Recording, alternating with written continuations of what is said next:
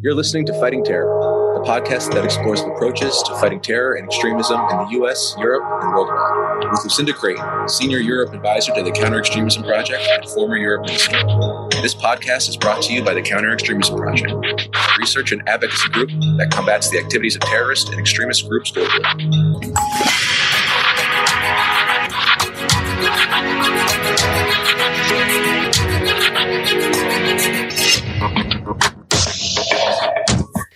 Hello and welcome. For today's podcast, I'm very pleased to be joined once again by Ian Acheson. Ian is a senior advisor to the Counter-Extremism Project and a visiting professor at Staffordshire University's School of Law, Policing and Forensics. Ian is an Ulsterman with a long involvement in prison security and counter-terrorism. In 1994, he joined Her Majesty's Prison Service as a prison officer, rising rapidly to governor rank. Ian has extensive involvement in operational command of serious prison incidents, hostage negotiation, and counter-terrorism policy and practice relating to the threat posed by IRA terrorists and, more recently, the very different challenge posed by Islamist extremists in custody. Ian is the co-author of a discussion paper entitled Hiding in Plain Sight: Disguised Compliance by Terrorist Offenders, which was published recently as part of a collaboration between the Counter-Extremism Project and the European Policy Centre. The paper raises awareness of the danger posed by terrorist deception and provides recommendations on how this risk can and should be tackled. In today's podcast, we will discuss the findings of this paper and seek to understand more about the false disguise compliance of terrorist offenders. So Ian, thank you so much for coming back to join me on the podcast to discuss this paper. You've been following and discussing this issue of false disguise compliance for quite some time, something that's not really widely understood. So firstly, maybe just give me a sense of why you decided to pursue this topic and why you decided to write this discussion paper. Well, the issue of deception with ideologically motivated offenders has, plagued us, as it were, for years. And I first came across this phenomenon, as you've pointed out, Lucinda, when I did some work with IRA terrorists who were at that stage in a prison called the Maze Prison in Northern Ireland. And I became aware of how important deception was and concealment of true intent in relation to people who were very differently motivated than ordinary criminals. And of course, deception is as old as criminality. And I'm not suggesting it's the sole kind of remit of terrorist offenders or violent extremists. But when you have people who are, uniquely dangerous, in my view, also in the case of Islamist extremists, for example, feeling that they have, divine permission to murder people, the realization of their objectives has relied to a great extent, both inside and outside prison, on concealment of intentions, on the projection sometimes that they had abandoned their ideology, which is still absolutely in place, in order to gain power, to gain trust, sometimes to gain early release, and then to be able to launch attacks when authorities, sometimes misguided, often naive, were blindsided by people who they thought had successfully abandoned their toxic beliefs. So, to maybe sort of define what exactly this is, is it that kind of deception of authority in order to be able to disguise or hide an ideology or a motivation? Yeah, certainly in relation to our current sort of cohort of terrorist offenders, they have a vested interest, many of them, in disguising the fact that they haven't recanted that violent ideology that still motivates them to want to harm our citizens. So, we should be extremely interested in that sort of behavior. And in my view, we aren't very good at detecting it, and we could be better. Of course, human beings aren't brilliant lie detectors. Even professionals who've been working in the field for many years, they are susceptible to being gamed by people who are sometimes very sophisticated and psychologically manipulative. So I suppose you would describe it in a nutshell as that sort of psychological manipulation by terrorist offenders to convince those who are responsible for our safety and their risk management that they are less of a risk than they are, the purpose of that being to be able to have the ability to carry out future attacks. So, I mean, I think people would be interested to hear some concrete examples of where this has actually happened. I know you have been following, or you followed the Usman Khan, the inquest which took place in London in the recent past. That's perhaps one example. Are there others? And maybe you could talk us through that a little bit. Well, I mean, if you just look at deception, before we talk about disguised compliance, but deception has been a feature of modern Al-Qaeda, IS generation terrorism right from the start, right from the kind of the signal event of 9/11, which revolved around Islamist terrorists deceiving a flight school into thinking they had, entirely innocent intentions to attend flight training. But there are plenty of other examples, spooling forward into the recent past of disguised compliance in particular. So you've just got to look at, some fairly gruesome events from 2015, 2016 onwards. For example, the attack on two prison staff, which almost resulted in them being murdered in a French prison in 2016 by an Islamist who'd convinced people that he had completely abandoned his Islamist ideology. The awful attack where a priest was beheaded in France in 2016 as well, where the assailant there had convinced authorities that he had completely abandoned violence. You've got the attack, sadly, only last year by an assailant in Vienna, where the Minister of the Interior admitted that the person that murdered four citizens in a rampage through the town, the Islamist terrorist, had completely fooled the authorities into believing again that he had abandoned violence. So, I mean, there are lots of examples, I'm afraid to say, right the way through of terrorists employing deception in order to achieve their murderous goals. And of course, it takes us right up to Usman Khan and his attacks in 2019.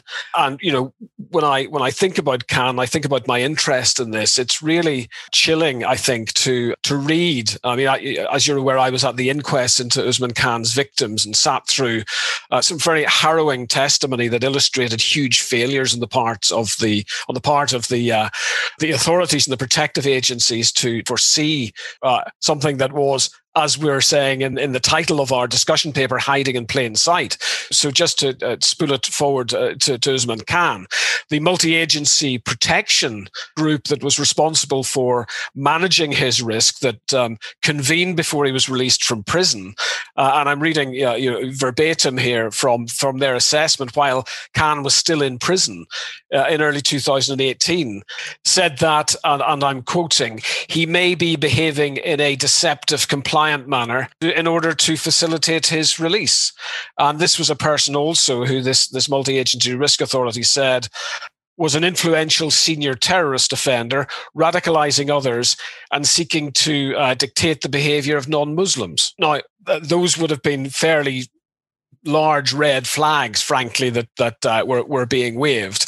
And it remains almost incomprehensible, in my opinion, why that sort of behavior wasn't picked up and why Khan was allowed to also develop a narrative at the same time as this intelligence was being picked up. And there are hundreds and hundreds of pages of intelligence all through Khan's prison career that indicate he was a dedicated and unrepentant terrorist who wanted to continue his violence.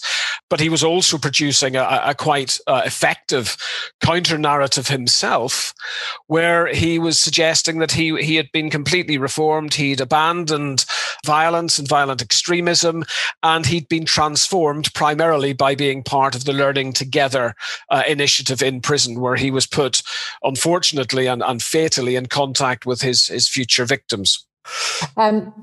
Ian, you've illustrated, I think, very well with your range of examples, what a real and live problem this is. I think most of those that you've referenced have been Islamist attacks.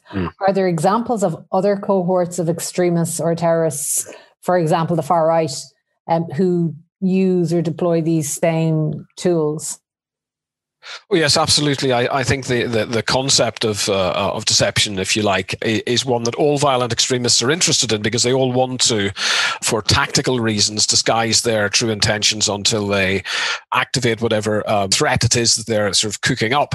So, for example, if you look only this year at the Capitol insurrection prior to the election of President Biden, it was quite clear from the evidence that the Proud Boys, for example, who are an extreme right-wing militia, had infiltrated some of the people who were going to the Capitol in order to, disguise their intentions until they arrived there. So, yeah, it should be no surprise to us that these kinds of tactics are used across the ideological, political spectrum.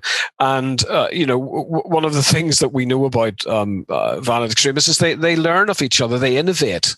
And there's no reason why the extreme right wing won't be looking at how deception operates for Islamist extremists. You look back in history to see how, for example, deception operated for loyalist and Republican paramilitaries, false flag operations, the use of the media to infiltrate and disguise intentions and undermine, others and so on. All of that is certainly present across the spectrum. So can you build a profile then of, I suppose, the kind of the character traits and the behavioral patterns of individuals who are falsely complying or who are, duping the system or gaming the system?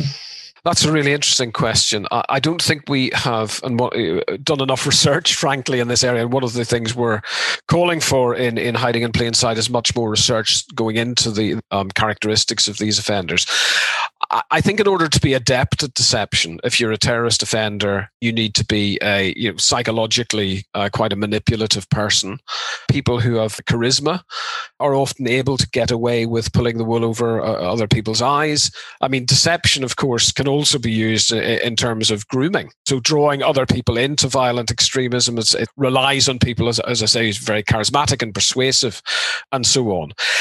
I think, on the other hand, people who want to be deceptive about their intentions and disguise the fact that they are still committed to a violent ideology, they also rely on, to a certain extent, the naivety of the people that are responsible for their risk management.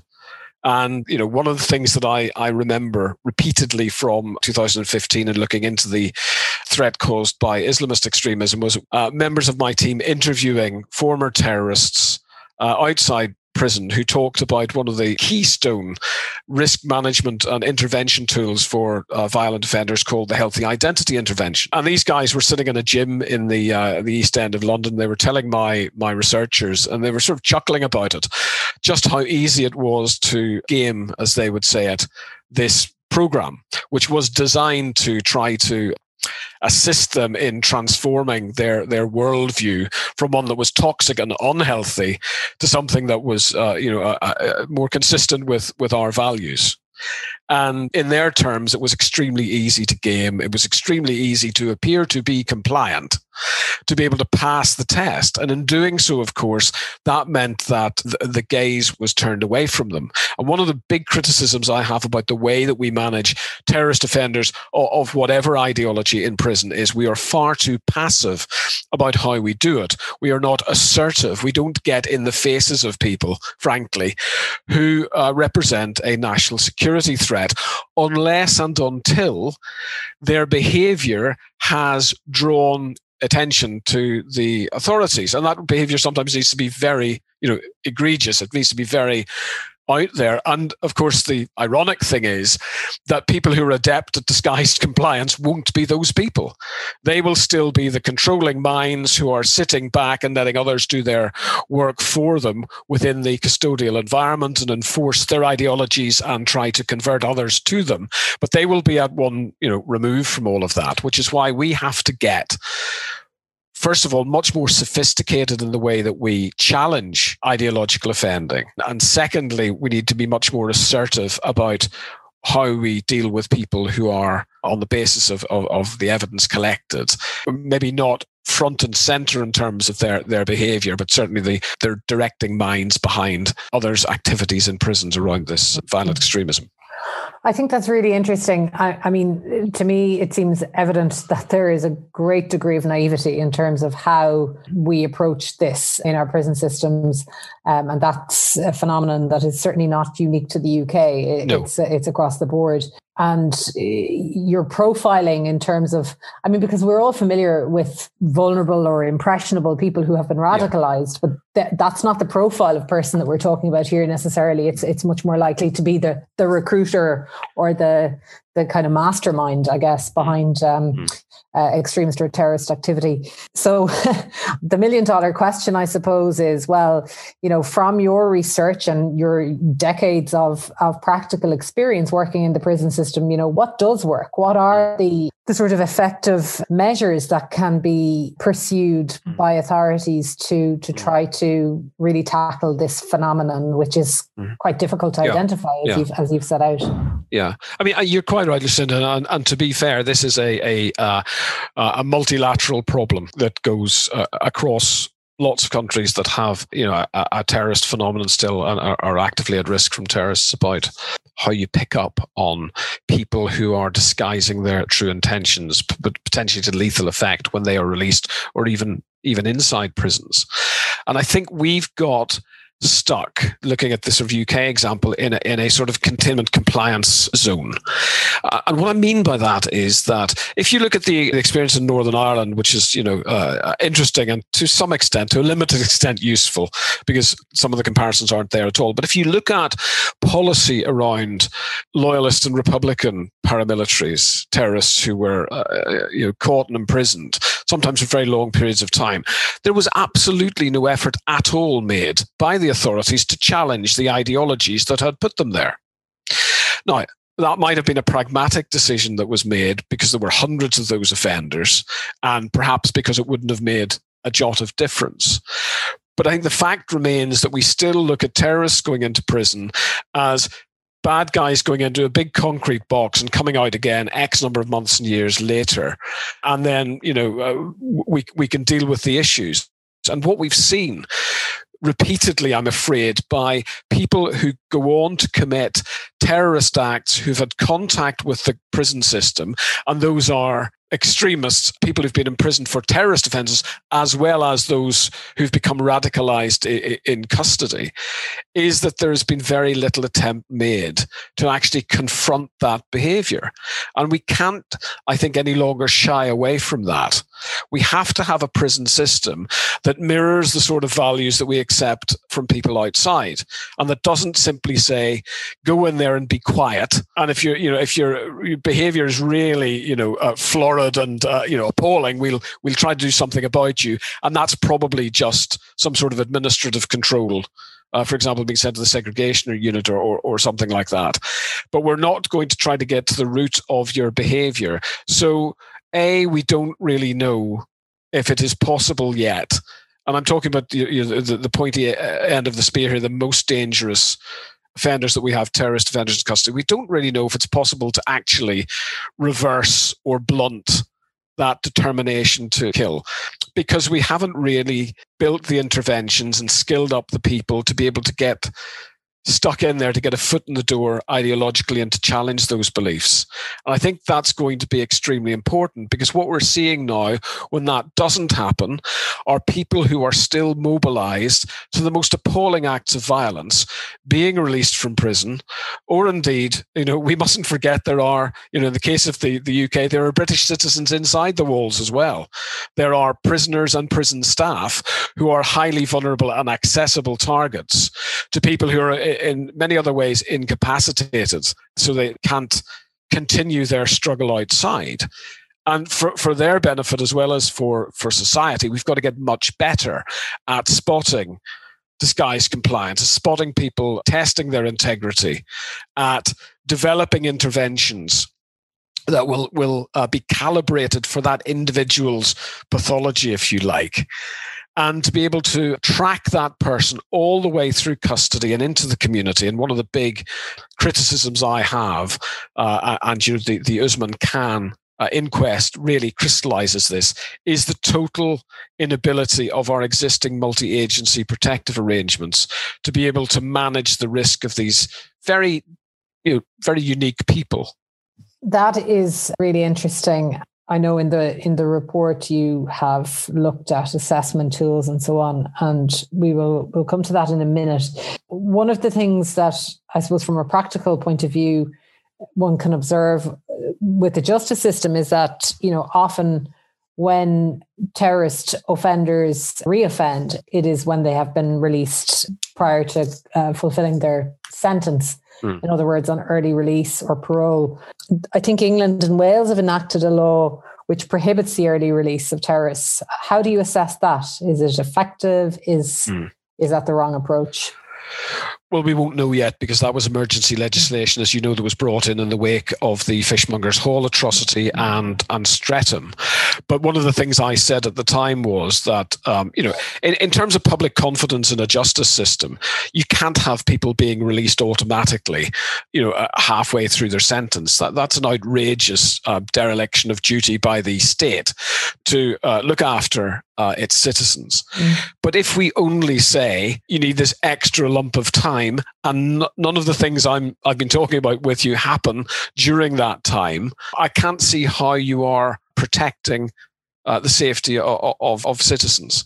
You have to fill that time with positive action to determine the true level of risk that is indicated by prisoners who've been imprisoned for a long time, as Khan was, and to be able to manage that risk into the community and into reintegration. Now, I think one of the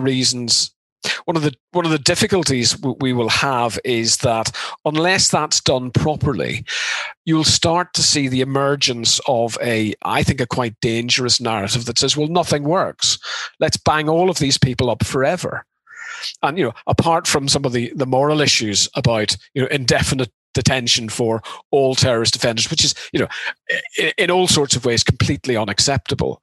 I think we have to still struggle on with the notion, or certainly I still struggle on with the notion, that these people are a heterogeneous group. If you look at ideologically motivated offenders, from Islamists to extreme right wing, one of the unfortunate things is they've got very few characteristics that knit them together, very few common denominators.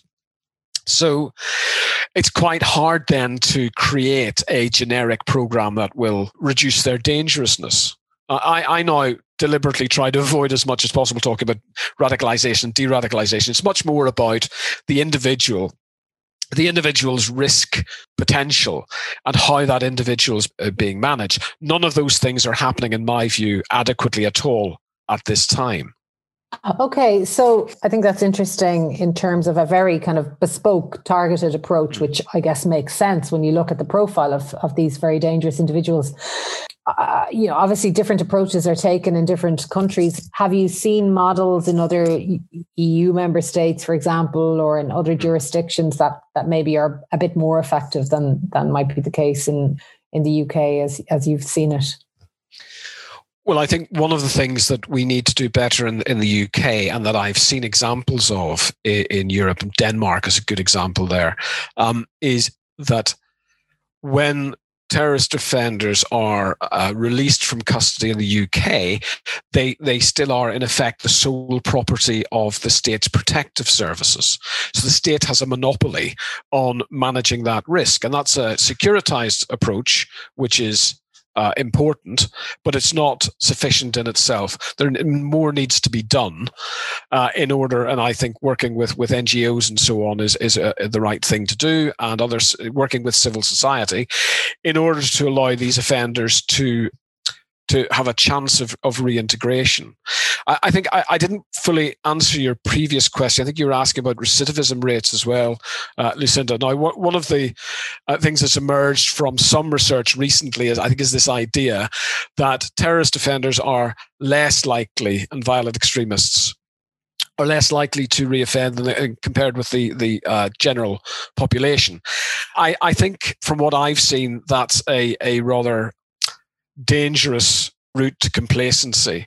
First of all, some of the research that I've seen that suggests proven reoffending by terrorists is down to 5%. Well, of course, that relies on somebody being caught again and convicted again for a terrorist-related offence. And I, for one, certainly don't think our surveillance systems are anywhere near good enough to know exactly what has happened to people when they've left custody. Have they re-engaged? Have they desisted with terrorist ideologies? So it's a bit of a false comfort, that one. It also, of course, compares people who have, in the cohort comparison, people who've stolen cars to people who've run amok on streets and tried to stab shoppers to death. And there's absolutely no comparison. And I think the other point to be made about scale here is also important in relation to how we deal with disguised compliance. We've only got around 220, 230 terrorist offenders in custody. Add to that some people who've come through who are judged to have become radicalized. In other words, people who've taken a non-terrorist criminal route through custody who are now emerging. You might add, 70 or 80 to that total, but you're still talking about not even the population of one small jail. It's a very scalable threat, which has a very disproportionate impact on society. So I think we ought to be spending the money, frankly, and spending the political capital to be able to deal much better with these people. So I think your point is really well made. This is actually, it's a disproportionately dangerous cohort of criminals, but it's a very tiny cohort. Indeed. And so it should be possible to manage the risk. And, different parts of your report, I suppose examine different methods that are in place currently. For example, the kind of psychosocial interventions which are delivered, and you're quite critical of that approach. Maybe you could elaborate on that in terms of what's missing or what needs to be done and what the sort of specific process should be. Sure. Just going back to the point I've made previously about generic interventions and the specificity of the pathology, if you like, of these individual offenders, the two things don't seem to fit. And if you look at the healthy identity intervention, which is the psychosocial intervention that I was talking about, it's often delivered by people, I'm not being pejorative in any sense here, but who are a moral universe away from the people that they are working with. That to me isn't a great fit from the start. Also, some of the research that's been done into the validation of these programs, which has all been done in-house, incidentally, which is another issue. But it seems to think that compliance is a mark of success. And what I'm saying is compliance with a program has absolutely nothing at all to do with intent. It's just a very simplistic way of saying, oh, well, you obviously enjoyed that program. I think you got something out of it. Therefore, we must be making progress. I'm afraid to say with these particular offenders, you're going to need a much more robust and assertive and challenging series of interventions. And that brings me on to your central question. So, one of the things that I'm very interested in, we are our colleagues, Jesse Morton, for example, who's certainly an example of a violent extremist who has abandoned his ideology. So a good example to start with. But Jesse worked with Mitch Silber, another one of our colleagues, a former head of intelligence from the NYPD, who caught Jesse in developing a construct that explained how people became radicalized. Now, the point of this is that they spend a lot of time talking about the pre-radicalization space. And I think if we're talking about interventions that work with individual offenders who are joined in fealty to a pretty crude ideology, which basically says, as I've said, you've got divine permission to murder people. But if you look at those individual pathologies, you will then, I think, be able to identify the ways that you might be able to intervene to reduce dangerousness with them. So in other words, if you look at, for example, Richard Reid, the shoe bomber, and put him through this model that Silber and Moore invented, what you see with the evolution or the devolution of Richard Reid, the guy who tried to blow up a plane mid-Atlantic by having explosives in his shoes, is lots of failures within the family and lots of vulnerabilities because things that happened at school and a failure to fit in. Now, of course, this doesn't excuse any of his behavior at all, but it explains how he became vulnerable. and it explains the pathology that then put him on a kind of trajectory with some of the preachers in a mosque in Brixton that then started to radicalize him. So if you go back to that stage, you might be able to identify some unresolved needs that can then be tailored into an intervention, so some sort of family therapy response and so on. And I know this seems very far away from the ignition point where you have a person that, had a very unhappy family life, trying to blow himself up and loads of innocent people on a plane. But I do think one of the problems that we're missing from our risk management of terrorist offenders is that rich biographical detail. And again, this is part of the problem with the kind of mindset of they've been convicted, they've been sentenced, they're going to serve 40 years or whatever it is. Now they're inside this big concrete box, so we can forget about them. I think that's not where the work ends in combating violent extremism. That's where it begins, where you then get people, professionals, not at the end of the sentence, but at its beginning, engaging intensively with people to try to understand the conditions that got them set into violent extremism. I think in that way we can do two things. First of all, we can figure out if it is possible and then be able to measure to the extent it's possible to make these people, less dangerous. And secondly, as I've consistently said, and my experience in the Maze prison with IRA prisoners in the mid-90s, confirms this. You can't talk to dead terrorists. You can only talk to the ones that are left alive, obviously. But we're not talking to them in the right way. We're not communicating with them enough. We're not challenging that ideology. We're not being creative or inventive about how we do things. So therefore, we're not learning. So therefore, we're not stopping the next people who are at the back of the conveyor belt coming through. So therefore, we have potentially more atrocities, unfortunately, in the pipeline. I mean, do you believe that currently the skill sets exist within the prison system, the justice system? Are they there untapped, or are they new skill sets that need to be cultivated and developed within or brought in from external sources? I think our problem is that we rely on a back-end multi-agency public protection set of arrangements, a mishmash of organizations at the moment that are organizationally and philosophically opposed to each other, who are supposed to gather around the offender and prevent further offending, manage that risk, successfully reintegrate them. And this is just broken. It doesn't work. And again, the Usman Khan inquests, the jury said there were serious endemic failures in that system to manage offenders. What I conceive of in terms of a solution to that is that you completely abandon this multi-agency shotgun marriage that happens at the end of an offender's journey through custody, and you replace that with an assertive executive management team that is multidisciplinary. And there is a big distinction for me between multi-agency and multidisciplinary. Multidisciplinary means you get the best talent from those agencies, and the talent does exist.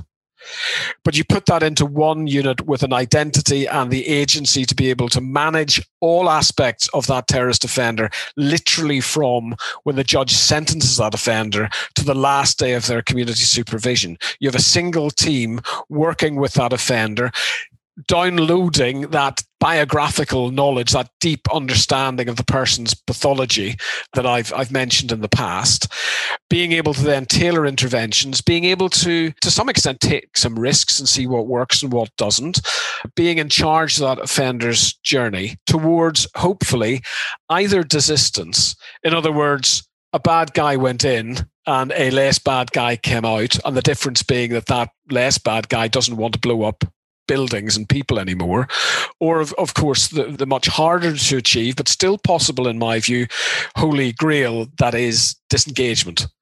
That and we've seen it. We have colleagues that we work with who have been violent extremists from across the political spectrum, from far right to Islamist extremists, who have genuinely and authentically recanted their ideology. And those people, of course, are the most useful in the fight against violent extremism. They're worth any number of security staff and so on, because they are the greatest threat to the people who are trying to shovel simplistic, hateful messages at vulnerable people to try to explain why their life's awful. and therefore get them onto the conveyor belt of violent extremism. So we need much more of those people created, and we can only create those people if we have systems, processes, and professionals in place who are going to be able to generate them in the end. I think that's a neat summary, if you like, of the conclusions and the recommendations from your very timely report. And it all makes such eminent sense. Of course, multidisciplinary with the best experts in their field working together in a collaborative way is wholly logical and potentially, we hope, can actually really mitigate the risk to society. Can I just interrupt? I could give you quite a good example of what's happening now that I think is wrong and what could happen.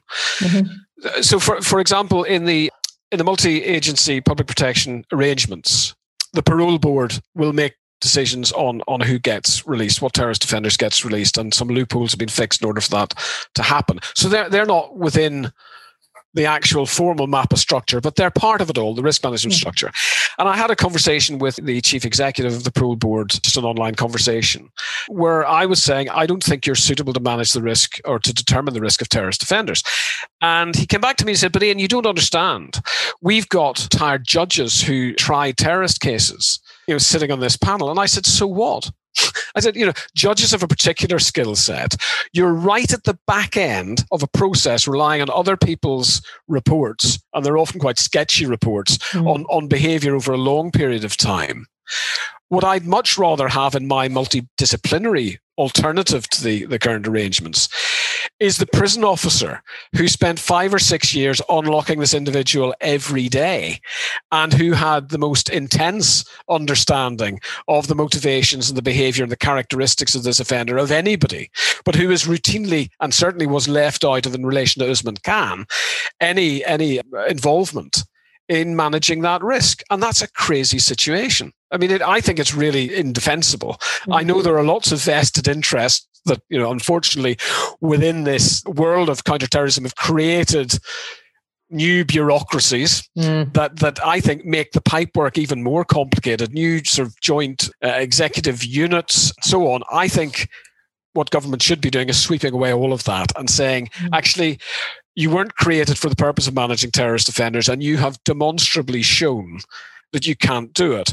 Now, the people who would defend MAPA, for example, would probably use Usman Khan to defend it in two ways. They would first of all say, hindsight's a wonderful thing, and it wasn't possible to foresee what was going to happen. And I think that's bunkum, frankly. I mean, you just have to look at the hundreds and hundreds of devastating pages of the inquest transcript that I've been, through with a fine-tooth comb to see people who've just failed to see what was in plain sight, not something that couldn't have been found until later. And the second argument that you get, that I have a bit more sympathy with, I suppose, is, it's impossible to stop every person like Usman Khan or others slipping through the net. And, I don't think that's the right way of looking at things. I think it's probably true, but it kind of then excuses a sort of complacency. These events, people who've disguised their intentions, coming out of prison and murdering our citizens in the streets, they should be never events. They should be utter exceptions, and the state needs to be doing everything it possibly can in order to prevent them. I mean, we're both from Ireland. We've been exposed to that appalling aphorism, the acceptable level of violence in relation to terrorism in Northern Ireland. And we don't ever want to get there again, where governments are saying, well, we've been told this is all we can do, so we're just going to have to tolerate more dead shoppers in streets or more kids blown to pieces by nail bombs inside nightclubs. I think that is morally and politically completely unsustainable. And the answer to this is not terribly sophisticated and is within grasp. And the answer to this is sweeping away this entire sclerotic pipework of risk management that has been retrofitted time and again to try to catch up with very unique and often very sophisticated offenders. Sweep all that away and replace the pipework by what I've described, one single executive, multidisciplinary agency that manages all of these people all the way through custody. I profoundly believe that's the right way forward. And that's the way, when you skill people up and you have the right multidisciplinary team and they're operating in the right ways, that's the way that you can, I think, greatly reduce the instances of false compliance that have, plagued us and resulted in dead bodies in streets across Europe. I think that's a good summary. And, we've seen, I suppose, the activity of extremist and terrorist groups, as well as the individual activity of individual perpetrators, evolve and become far more sophisticated. And arguably our systems simply haven't caught up. So I think you've illustrated very well what needs to happen and how it can happen.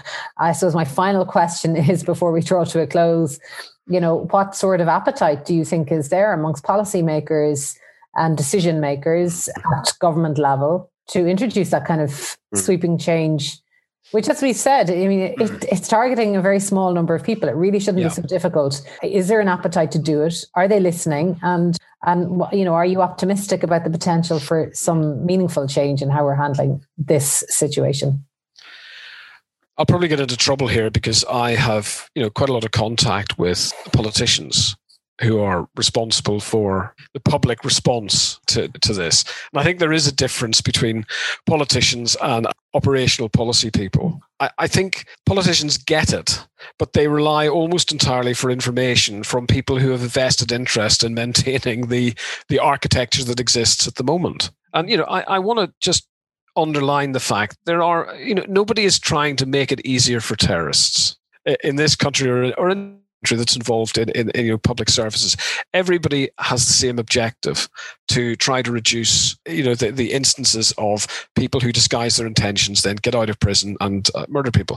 But we've got a really urgent problem. After Fishmonger's Hole, for example, in what is supposed to be one of the most secure prisons in Western Europe, HMP Whitemoor, about 6 months after the atrocity, or 6 weeks in fact after the atrocity, there, two prisoners, one a jihadist, the other who'd been converted, were able to dress in fake suicide belts, fashion improvised weapons, and violently attack and try to murder a member of prison staff. But their original intention was, I am absolutely sure, to take him hostage to kill him.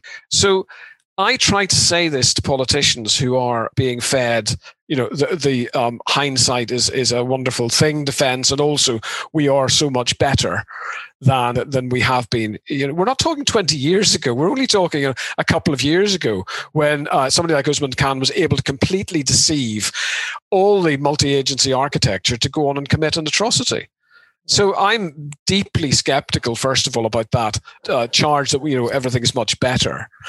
And I have said in you know me, in typically Anglo-Saxon terms, to government ministers that they are very close to following a box with a flag on it in relation to attacks inside a prison in the morning and resigning in the afternoon, because they are reliant on information and they're reliant on a culture and a paucity of leadership within the criminal justice system, which is inadequate to the task of dealing with our present cohort of terrorist offenders. That was exposed completely by the Usman Khan inquest. And incidentally, if it hadn't been for the tragedy of two young people being murdered by this guy, we probably never would have understood in such stark detail how inadequate the arrangements are. And it's, I'm afraid the preference of people who work within this, the senior people, that that doesn't get exposed. There is likely to be, I think, a further inquest into an ex-prisoner called Kerry Sadala. And Sadala was the person who devolved into violent extremism, again, in plain sight, having been released from prison where he associated with Islamist extremists. And he murdered 3 people in a grotesque way in a park in Reading, just last year. And that inquest, I think, is again going to reveal serial failures and inadequacy of the current risk management system. Somebody who was clearly descending into violent extremism that nobody, it seems, could stop. Mm-hmm. So I think that'll be another opportunity to try to make the case again to politicians to say the public deserve better than this. Mm-hmm. They deserve better than people saying, it's just such a weary epithet, isn't it? Yeah. It's such a weary epitaph. We've learned the lessons, we're going to do better. How much longer do we have to hear that? This system is bust and it's time to fix it. Well, look, I mean, I think not only will, the appalling outcomes and revelations that are coming from these inquests, not only will they have an impact on policymakers, but hopefully also your really timely and important piece of research in conjunction with the European Policy Centre, Amanda Paul, our colleague over there in Brussels. I think this is an important tool as well to highlight not just the glaring evidence that the system is bust, as you've just said, but also it will potentially demonstrate to policymakers that there are solutions and that a change in approach can actually reap real benefits and improve the system, and most importantly, keep our citizens safe. So well done, Ian, on the work that you've done on this and shining a light on this issue of false disguise compliance. Thank you for talking through it with me today on our podcast. And no doubt we will be back here again talking about this some more in the months and years ahead. But it's been a real pleasure to talk to you today. So thank you so much for your time. Thank you very much. I hope you've enjoyed our discussion. Please don't forget to like, comment on, and share this episode. You can find out more about fighting terror and the Counter-Extremism Project on Twitter using our handle @FightExtremism and on the homepage of our website.